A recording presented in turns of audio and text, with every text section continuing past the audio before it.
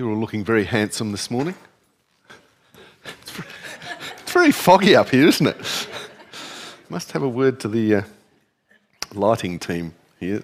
It's not all about effects. I like to be able to see out without thinking I'm preaching from a cloud. Although that could be a good thing. Who remembers last Sunday? Yes. Nobody here except the front row.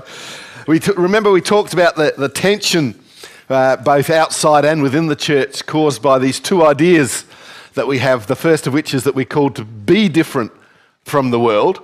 And we talked about how that's covered in Romans 12:2, where Paul says, don't copy the behaviour and customs of this world, but let God transform you into a new person by changing the way you think. Then you will learn to know God's will for you, which is good and pleasing and perfect. But the other thing is, of course, we're called out to make a difference to everybody else, which is epitomised by Paul's letter to the Corinthians, where he says in 1 Corinthians 9:22, when I'm with those who are weak, I share their weakness, for I want to bring the weak to Christ. And yes, I try to find common ground with everyone, doing everything I can to save some. And we talked about how the tension between those two ideas of being different and yet still being able to make a difference is this balancing act of what Christians often term this being in the world but not of the world. And while there's no single scripture that encapsulates that thought, and I must thank all of you who thought that was worthy of discussion after the service on Sunday, because it was gratifying to see that people had actually got hold of some of what I was preaching.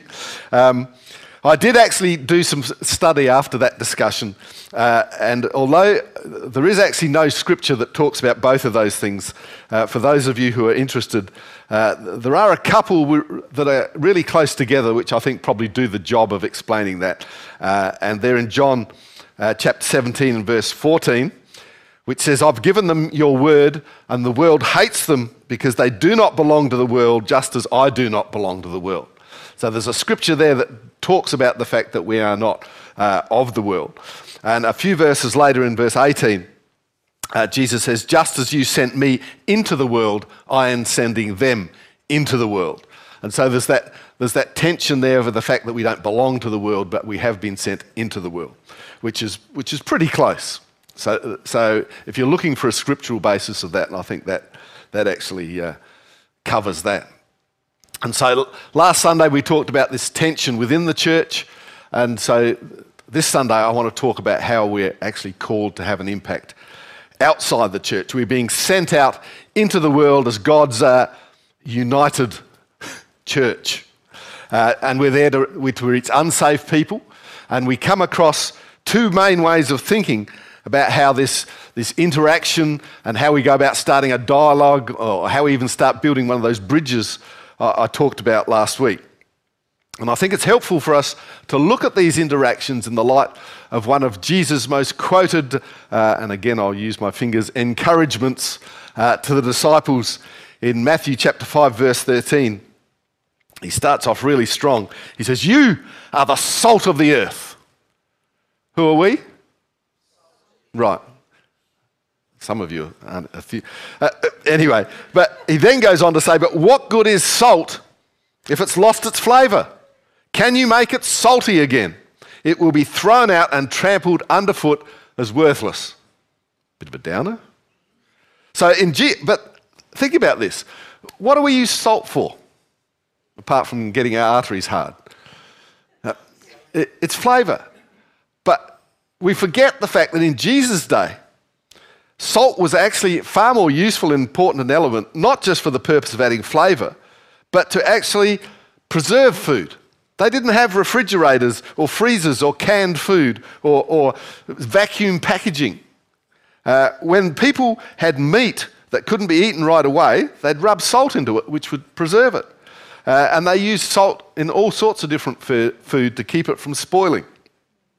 And so this makes Jesus' metaphor an even more powerful one, because it's easy for us to subscribe to the idea that the world is insipid and that only Christians can make it taste better. We can go into the world and we can add flavour, just like Maggi sort of stock cubes and things into the world to give it a flavour. And that's a nice and self sort of rewarding sort of thing to do. But we actually have to think about it even more so, that the world is putrefying and it cannot stop itself from going bad. Only salt introduced from outside can do this. And so the church is sent out into the world as salt to combat the process of social decay. But Matthew 5:13 also tells us that this influence is conditional. To be effective, we Christians must retain our Christ-likeness. As salt must retain its saltiness, and our influence in the world depends on us being distinct from the world, not identical to it. And unless our saltiness penetrates the culture we live in, the decay cannot be arrested. Now, it's a far more serious sounding affair than just adding flavour to the world. So the first way of thinking about how we are called out to influence our culture is to view the interaction as a competitive exchange between two authorities, the authority of Christ and the authority of culture. And out of this thinking, particularly in the USA at the moment, we get this divide where, at least on a nationwide scale, we get a vast chasm between conservative Christianity and worldly liberalism. And over this chasm, we have both sides basically throwing rocks at each other. I don't think there's actually terribly much attempt at building bridges over this chasm. Anything I see on social media is basically rock throwing. And the trouble is, as that chasm gets wider and wider, the difficulties of building bridges is only actually going to increase. But the interplay of Christians and culture, particularly on a personal level, should be less about competing authorities rather than active engagement.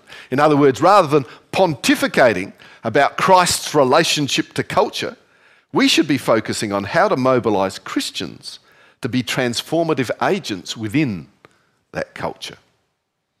You see, our strategy for engagement is in need of an overhaul because we're losing the cultural challenge. A prominent Christian commentator in the early 2000s observed, in every aspect of religious life, Western faith has met Western culture and Western culture has triumphed. Now, that might seem a little over the top, but there is a grain of truth in it. If we're wondering why Christianity is no longer the dominant demographic in our nation, if we look, we can actually see there's very little evidence of that salt that should be preserving or flavouring our country. One reason is clear. We've tried at least 4 different approaches to cultural engagement and none of them have succeeded. And we'll call them, because I'm in favour of the 3 R's. Who knows the 3 R's? Reading, writing and arithmetic. I don't know whether we still do those. But let's call these cultural engagement techniques the 4 R's. And I think we can equate to all or most of these because we've seen them happen either in our lives or the lives of other people we know or in the lives of older people like our parents. The first one, of course, is retreat. And this is the strategy which marks much of Western fundamentalism. And it still typifies the approach of many followers of Christ. And it involves pulling back from culture and creating our own subculture, which acts like a protective bubble against the corrupting influence of the world around us. Because the idea is that the culture is an infectious disease that we've got to quarantine ourselves as much as possible against in order to protect ourselves from catching anything nasty. Now, some Christians make this separation quite consciously, while others exist in a bubble, a Christian bubble, without even knowing it. It's Christians who listen to Christian radio, watch Christian TV, go to Christian bookshops, exercise in a Christian-themed aerobics class. I didn't even know there were such things. Only have Christian friends and send their children to Christian schools. Now, it's not that any of these pursuits are wrong, but taken together, this represents an isolation from the world that constitutes basically a functional retreat from the culture that we live in. Now, retreat isn't always misguided. I mean, consider Daniel and his role in the Babylonian world. His place in that deeply pagan culture was, to say the least, mainstream. He was fully into it. I mean, he was the man in charge, apart from the emperor, emperor. Nebuchadnezzar. With a name like that, you deserve to be emperor. It's better than king. But his personal standards were not worldly. His retreat was not from culture itself, but from culture's gods. And we should take the same strategy. The second R is revival. Who likes revival? It's the strategy to revive our culture. The resolve to pray for and the desire for the experience of revival is found throughout the Bible. And so we cannot deny the cultural impact that such moves of God can bring. Revivals have produced unprecedented mass evangelism, groundbreaking missionary activity, and significant social change. But who knows that often these awakenings don't actually last particularly long. They don't have a long-lasting influence. But worse than that, a dependence on revival can lead to a passive approach to cultural engagement. To simply wait for, hope for, or look to revival to solve the challenge of cultural engagement is a passive approach. And if we read our Bibles, we would be hard-pressed to find any biblical support for such waiting. The third approach, perhaps most familiar to us today, is recapture. The conscious attempt to recapture our culture for Jesus Christ. And most of this is based in the idea that ours was once a Christian nation, with government and laws based in Christian tradition and biblical law, and therefore we should actively work to return our governing bodies and our laws back to their original intent. However, if you were a Christian during the 80s and the 90s, which some of us were, you'd have recognised that this was often portrayed as something we like to call turn or burn. Anybody ever heard that phrase? And that was often the attitude that very excited, very passionate Christians used on culture. They were basically said, Jesus loves you and he wants you in heaven, but if you don't turn, you're going to burn. And this was a really popular thing with the unsaved world. They just loved the idea that unless they turned to Christ, they were damned to hell. And expressing that to people really made great friends. And today, as we've got many younger Christians who are approaching this idea of recapture, they want nothing whatsoever to do with an approach that was often caustic, abrasive, and unloving towards those who didn't know Jesus. And so this effort to recapture our nation's Christian legacy has actually failed as a strategy and only served to alienate a younger generation. And the fourth thing is reflect. The most common reaction to the failure of the recapture approach is the reflection strategy. So that like a mirror, we reflect the culture and its values. And so rather than trying to take over its culture, we embrace it in an attempt to emulate what it says in 1 Corinthians 9:22, where it says, I have become all things to all people, so that by all possible means I might save some.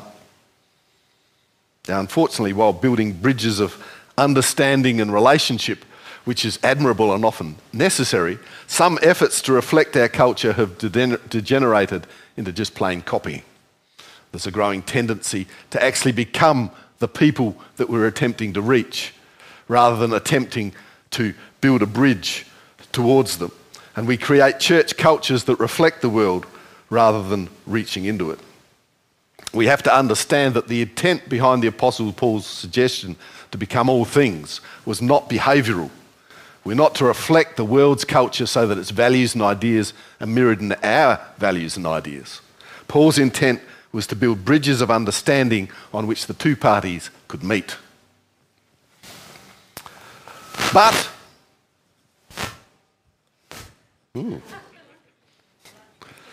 I'll stay very still. There are positives in all of these four strategies. The retreat into monasteries that we saw in the medieval times actually produced the strength to serve others, keeping the medieval world from entering what truly would have been a dark age. And while we're not passively to wait for revival, we are to labour and pray for it to break out. And as much as we might be tempted, that wasn't me coughing, was it? Are we having trouble with transmission here? Should I try something else? No, keep going? Okay. I'll ignore the funny noises that I'm making. Think of them as curry last night. Perhaps not. Anyway, the fourth thing is, as much as we might be tempted to dismiss attempts at recapturing our nation through the political realm, we actually have to look at the Bible narrative, and when we do, we find it contains those that did indeed change the course of human history through their active engagements in civil life. People like Joseph, Daniel, and Esther. And finally, reflecting culture to build bridges over which two parties can meet actually lies at the heart of the Great Commission. And yet these 4 R's fall short of the ultimate goal. And I believe we should take the best of all 4 and aim for something deeper and more lasting. A 5th R, which taps into each of these. We need renewal. I can sense the anticipation here. Come on, Chris, you're on a roll here. Dazzle us with an explanation of number 5. What's the 5th R? You've told us about 4. Explain number 5 so that we can go out and do it. Or at least so that we can go out and have a coffee across the road. What is renewal? Now, if I could give you an easily digestible answer to that question, you have to admit it would neither be new or renewed, nor would it be particularly inspiring. But we need to actually move forward. And who knows, the future is unmarked territory. We don't know where it's... If we need renewal, it actually needs something new. And if it's new, it stands to reason we probably don't know what it is. But we've got some clues. An editorial in Christianity Today recently stated, the goal of the body of Christ is not cultural transformation as much as it is personal obedience and service. Ooh. Oh dear. So it seems that it is within us that the renewal needs to happen. Because I don't know whether you've ever read the New Testament and noticed that neither Jesus nor Paul actually seem particularly concerned about addressing their immediate and most obvious cultural challenges with the Roman Empire. Because, you know, who likes to poke fun at the government? Or even the local council gets it pretty rough.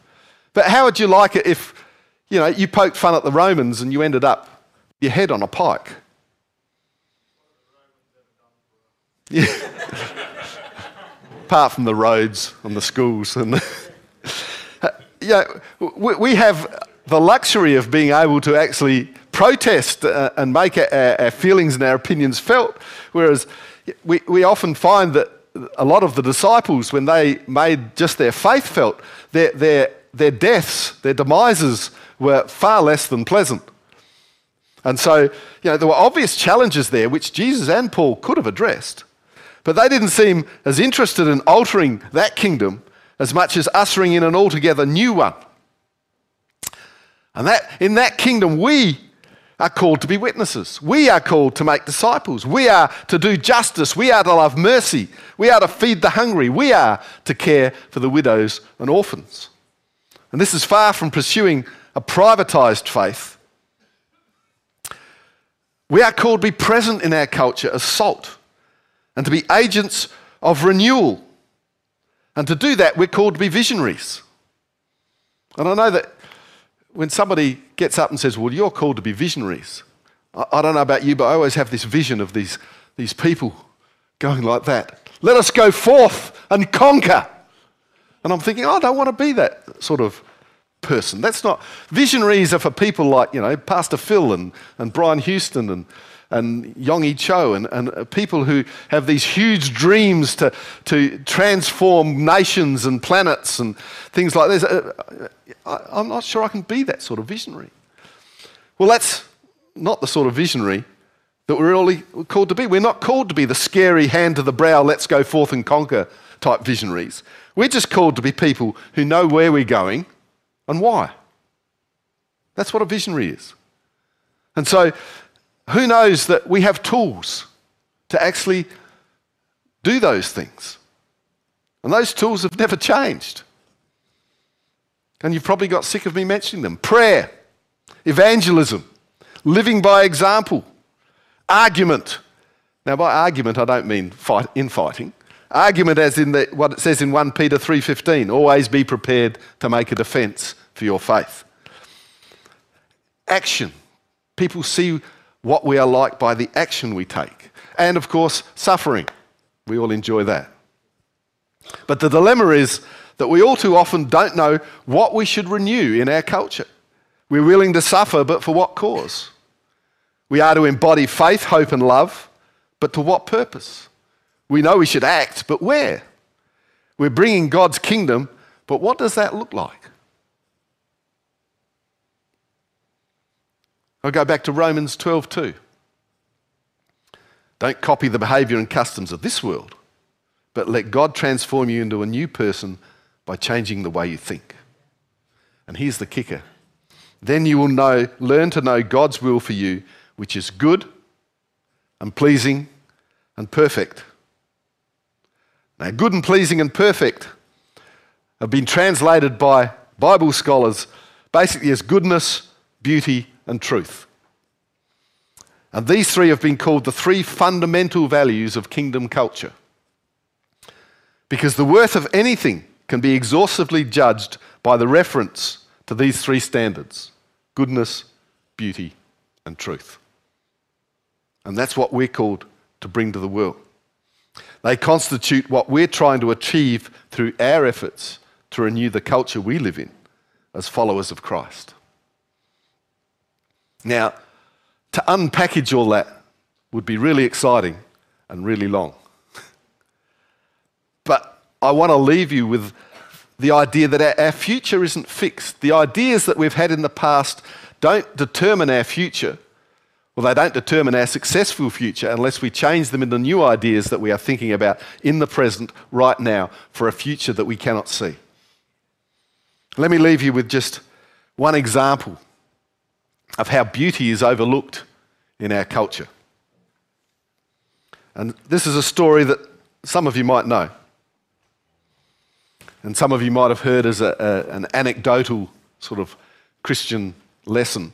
But it actually happened. Friday, January the 12th, 2007. In the middle of morning rush hour at one of the underground stations in Washington, D.C., a nondescript youngish man, a youngish white man, in jeans, long-sleeve T-shirt, and a Washington Nationals baseball cap, removed a violin from a small case, placed the case at his feet, chucked in a couple of notes to seed the giving, and he began to play. But this was no ordinary performer. The fiddler standing against the wall was 39-year-old Joshua Bell, one of the finest classical musicians in the world, playing some of the most elegant music ever written on a $3.5 million Stradivarius. During the next 43 minutes, as the violinist performed 6 classical pieces, 1,097 people passed by. Would they have time for beauty? Would they even recognise it? No. Bell was almost entirely ignored. From over 1,000 people, only 6 or 7 even took notice. This is an example of our modern tendency to reduce the idea of beauty to a matter of subjective preference as opposed to an objective value or even a glimpse of the divine. Consider David's declaration in Psalm 50. He says, "From Mount Zion," in verse 2, "the perfection of beauty, God shines in glorious radiance."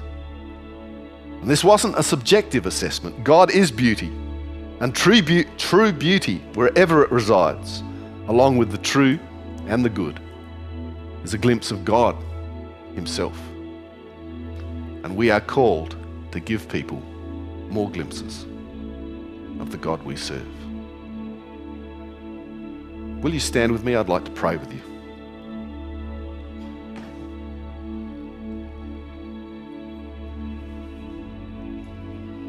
We've all heard the term that we're called to be agents of change.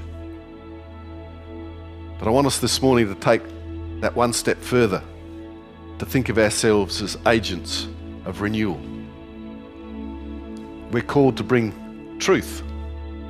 We're called to bring goodness. And we're called to bring beauty into this world. I've only given you one example of the idea of beauty. But that actually takes a vision of what that is in our lives. Now, as a church, one of the things that has given us a vision of what we are to do, because who knows, there are lots of things that as churches we can do. And often, there's a bit of infighting because, the church down the road is into one particular thing and they're critical of the other church further up the road that is into something different. And yet, we're all churches are here for a different purpose. The thing that has driven us is that verse in Isaiah that talks about the fact that we will be the rebuilders of broken walls. We will be the restorer of people's homes and relationships. That our children will be called to rebuild cities.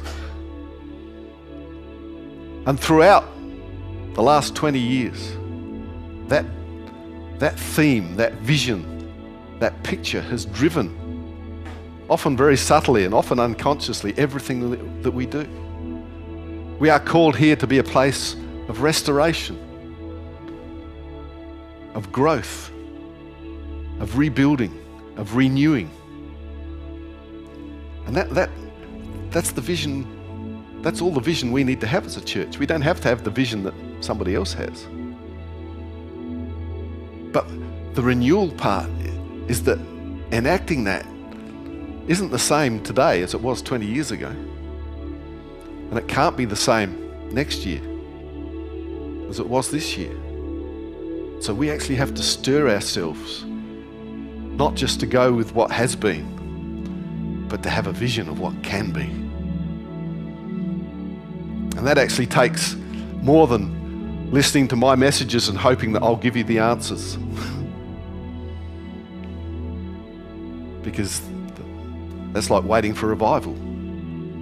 We all have to be part of the answer. We all have to put our 2 cents worth in. And I know that we're often afraid to give our opinion or put our thoughts in, because guess what? Most of them are going to be rejected. I mean, we have a leadership team that meets fairly regularly. And I call on people to have ideas. And I will admit that I have a lot of ideas. And because I'm in charge, guess whose ideas get carried out the most? Not mine. Vicky's. The thing I've discovered, the thing I've actually had to come to terms with in terms of leadership is I would say that I probably have more ideas than anybody else. And when I bring them, I have more ideas than anybody else knocked down and trampled underfoot and rubbished. Now, I could take the attitude that I'm large and in charge. How dare you do that? We're going with what I say no matter what. And that would be gratifying to me, but totally useless to everybody else. Or I could take the idea that if we all come together and have ideas, it doesn't matter who starts with the idea, because I'll claim it anyway. Mathan has really great ideas, but I don't remember any of his, because eventually somewhere along the way it becomes my idea. And the thing about, I've learnt to admit that if I get up the front here and talk about my great ideas, I've told the team to recognise that, okay, somewhere along the fact I know that it wasn't my idea to begin with. But the fact is, it's become so much a part of what we do that I've claimed it. And it's okay as long as people understand that I do realise that I don't come up with all the good ideas. And they keep me honest, because as I've said, 90% of my ideas get trampled into the dust by my supportive team. But all I'm saying is, don't be afraid of thinking of new things, coming up with new ideas. Your idea might be the spark that that brings something new that's totally different. I've had to take that attitude that my ideas aren't going to be the brilliant ones, but I could spark somebody else who's brilliant to bring some change that we really need. But if I'm too afraid to step out and get trampled, nothing will happen. Because it's not about individuals, it's not about ego. It's about actually coming together as a church and fulfilling the vision that God has given us for this church.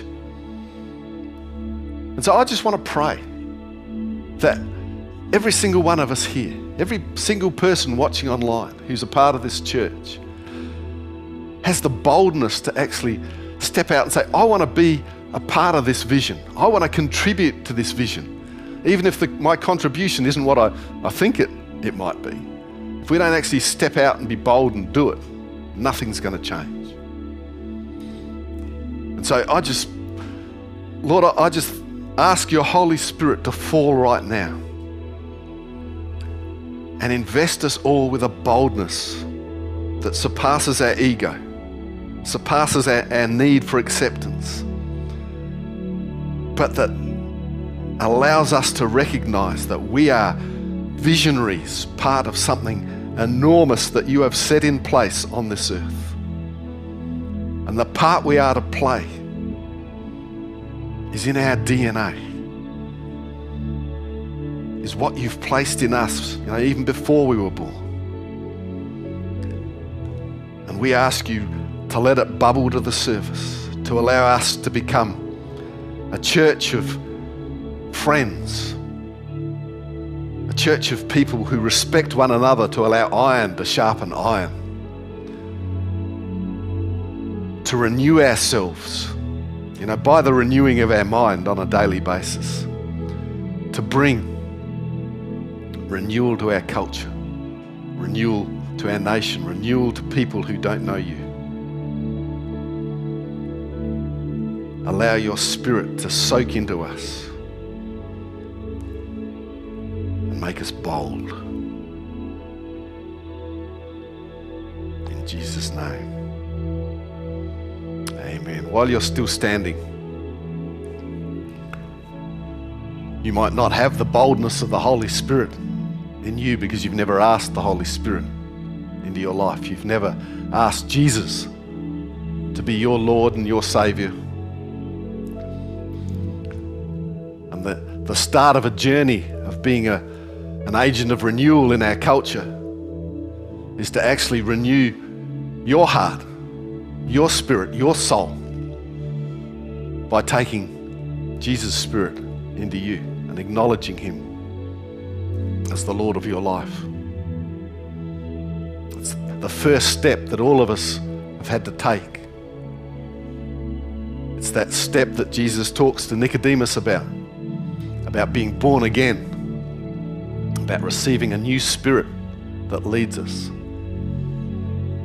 And we can do that by asking God to come into our hearts, by saying a prayer that invites Jesus to be a part of us. And if you're online watching this, you'll see there's a little button in the chat that says raise hand, and if you press that button, one of our team will get together with you and pray a prayer with you, just so that you can invite Jesus into your heart to start that journey of being an agent of renewal. And if you're here this morning, I'll be down here after the service, and I'd love you to actually come to me and say, Chris, I want to start that journey. And we can pray a prayer together to invite Jesus into your heart so that you can start that journey.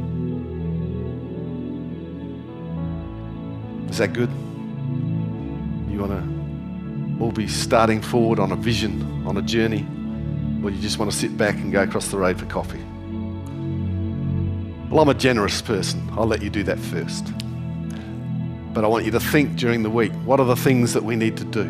What are the things we need to stir up inside us?